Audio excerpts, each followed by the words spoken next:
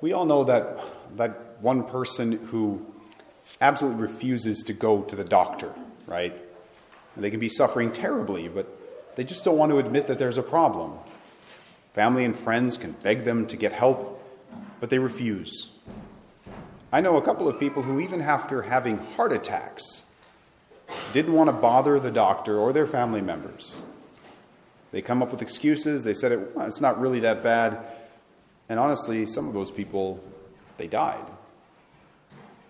I thought of them as I read this quote from St. Thomas Aquinas. A man is sometimes sick, and unless he takes medicine, he will die. Even so in the spiritual life.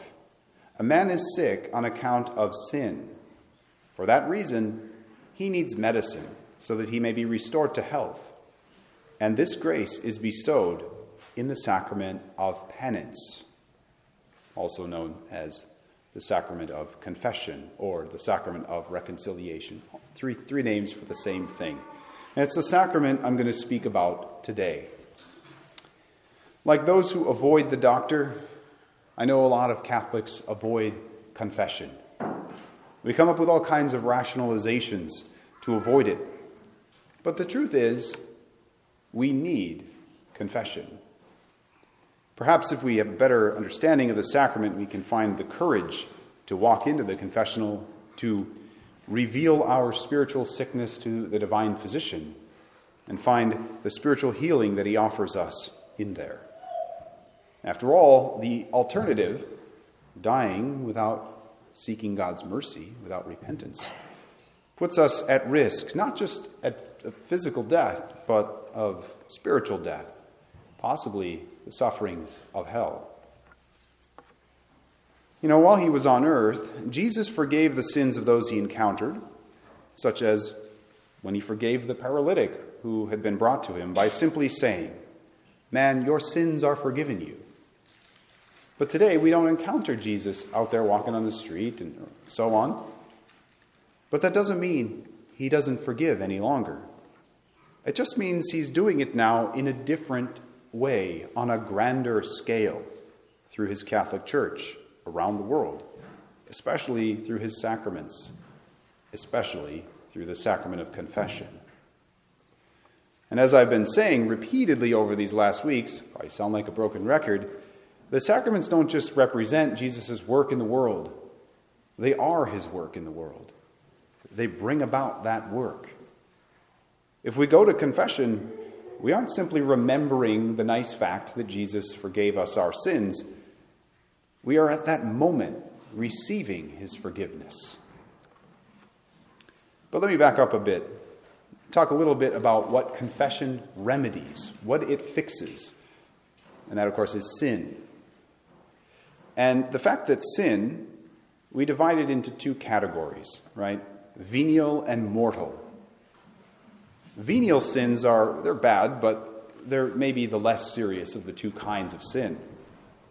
They can be forgiven by going directly to God, by reciting an act of contrition prayer, or at the beginning of Mass, when we have the penitential act, when we admit we are sinners, ask for God's mercy.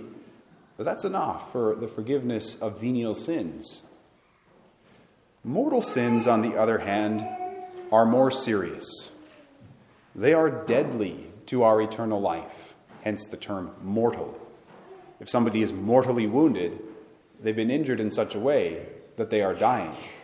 If you have committed a mortal sin, you are spiritually injured in such a way that you are spiritually at risk of dying. And there are three criteria for a sin to be a mortal sin. These are one of the things you probably learned back in catechism that you should probably remember, but here's a refresher. First, for a sin to be mortal, it has to be a serious matter. It's something that's actually serious, maybe like one of the violations of the Ten Commandments, a clear violation. Secondly, the second condition for a sin to be mortal is that it's a serious thing. And thirdly, the third criteria is that you go ahead and do it anyway, right? If we die with a sin like this, a mortal sin on our soul, without having gone to confession, without having repented of it, only God knows for sure, but you might go to hell forever. It's that serious. And we must confess our mortal sins to receive forgiveness for them. Venial sins, they don't necessarily have to be confessed, but I say it's a good idea to mention them in confession anyway, because sometimes it's hard to know when you apply those three criteria. Okay, I knew it was wrong, but did I really freely do that act? So sometimes it's a gray area. When in doubt, just bring it to confession, right? But I will say this. Mortal sins include a lot more than just like actual murder, right? Like the third commandment, keep holy the Lord's day. That's a serious matter. Secondly, I think most of us know that. But thirdly, a lot of us choose not to come to Mass, just freely. Some of us, it's different if you have to work or someone is sick or you're sick. You're not freely choosing it then. But if you're just lazy, well, that could be a mortal sin. As just one example, right? So mortal sins include more than just like murder, right? But this raises the question. So we got to confess our mortal sins, but to whom do we confess them? Because the authority to forgive sins really only belongs to God properly. And I think a lot of even Catholics think that that means I don't need a priest. God's the one who should forgive sins. That's the same objection that the Jewish rulers had back in Jesus' day when he started saying he was forgiving sins. But the thing is, since Jesus ascended back to heaven, how can we speak to him? How can we hear him forgive us? Well, we see in the gospel, Jesus told a man, "Child, your sins are forgiven." And then the gospel says the people glorified God who had given such authority to men. Notice the plural there. They were amazed Jesus had given the authority to forgive sins to men. And it becomes clearer that Jesus gave this authority to forgive sins to specific men after his resurrection, when Jesus delegated this authority very clearly to his apostles, telling them, "As the Father has sent me, so I send you." He's sending them out. "Receive the Holy Spirit." He's giving them the help of God to do what they're about to do. And he says, "If you forgive the sins of any, they are forgiven. If you retain the sins of any, they are retained." See, very clearly, God is telling the apostles, now I'm God, I'm the one who has the authority to forgive sins, but I'm delegating it to you. Now go out into the world and forgive sins. And as we read in the first letter of St. John, if we confess our sins, he is faithful and just and will forgive our sins. So we confess our sins right there in the Bible. We're told explicitly that Jesus has delegated this power to the apostles, who then, we know, handed it on to their successors, the Catholic bishops, who then share that authority with the priests whom they ordained. Catholic priests and bishops are the only ones now on earth who possess this power, a power that they exercise in confession. It is true, though, God can forgive sins without a priest.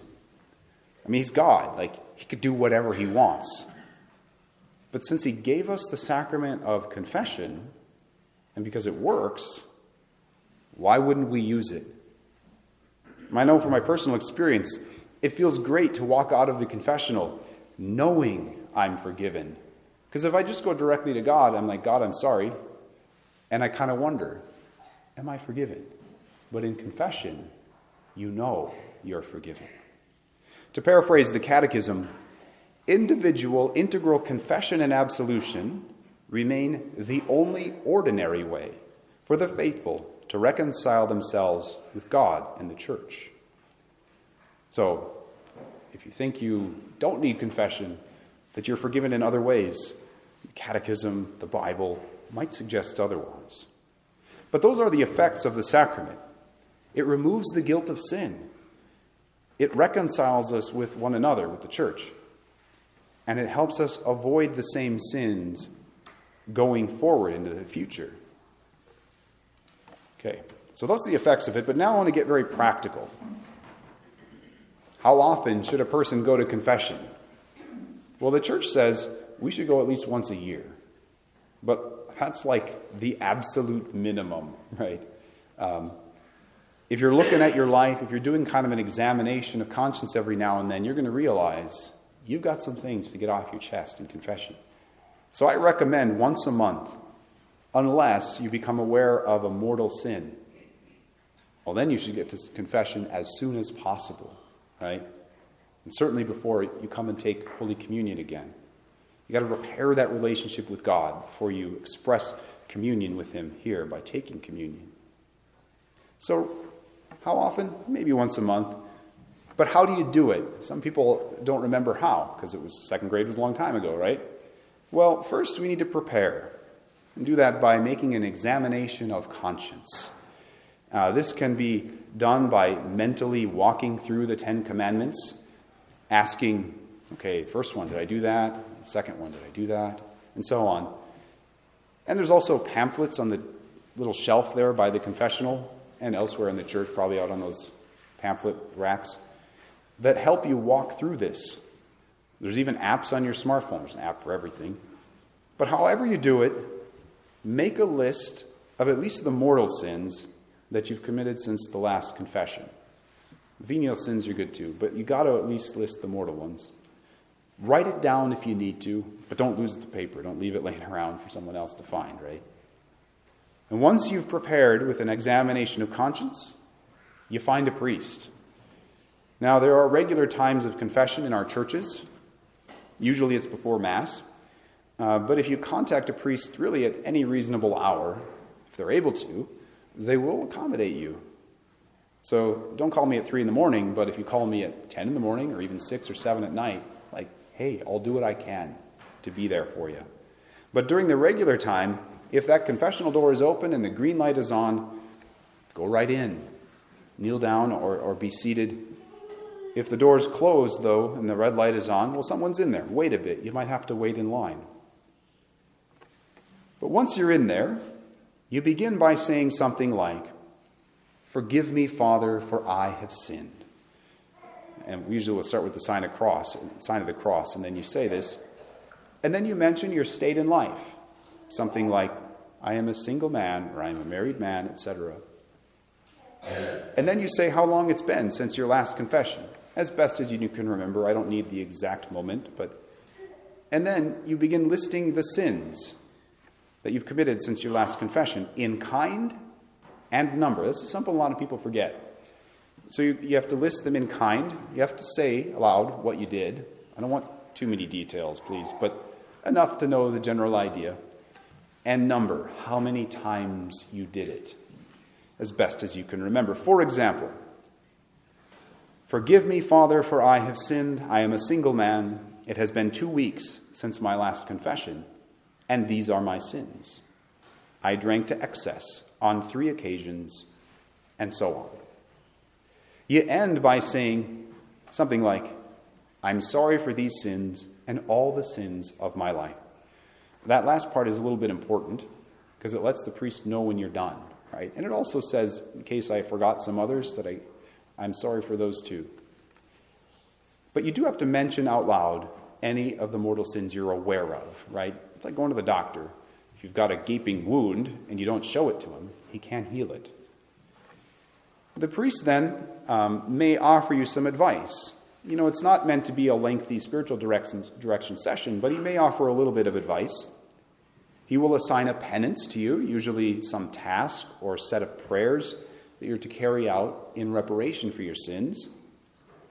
And then you'll pray an act of contrition prayer. And there's a lot of different versions of it. You probably learned one in second grade, right?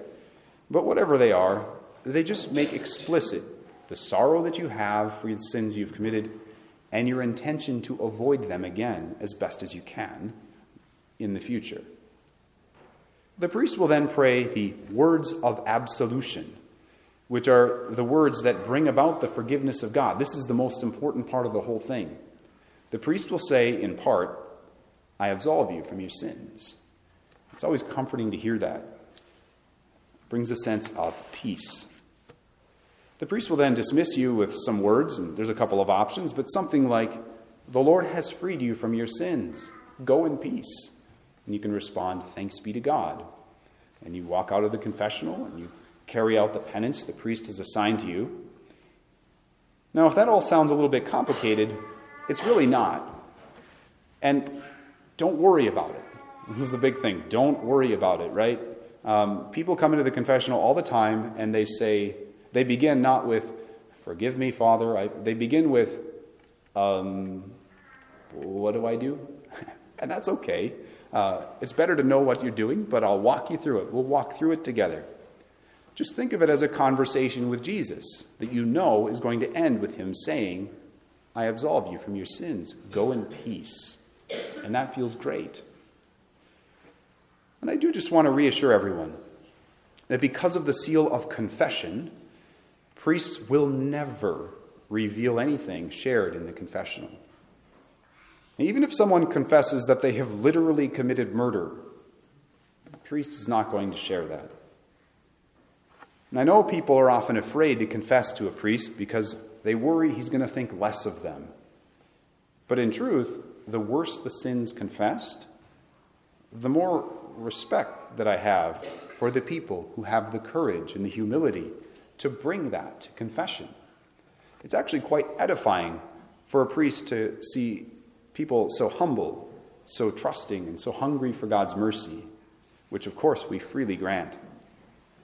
And know that if you do not, even though I say that, you don't feel comfortable confessing here, just go somewhere. Find a priest somewhere, right? And honestly, the truth is, I do forget pretty much everything I hear in there, and I think that's got to be a grace of God. But you can also think of it this way. Think of your garbage man, right? After about 1 hour on the job, he's not really that grossed out by your trash anymore, right? He just takes it away. Doesn't give it a second thought. And so it is for the priest. Confession really is a great gift to us from Jesus. We are all sick with sin, and keeping that sickness hidden, pretending it's not there, rationalizing it away, doesn't solve the problem. It may even lead to spiritual death, possibly even hell. So let us make use of confession. Let us encounter the divine physician there. Let him heal us and put us back on the path to heaven. Amen.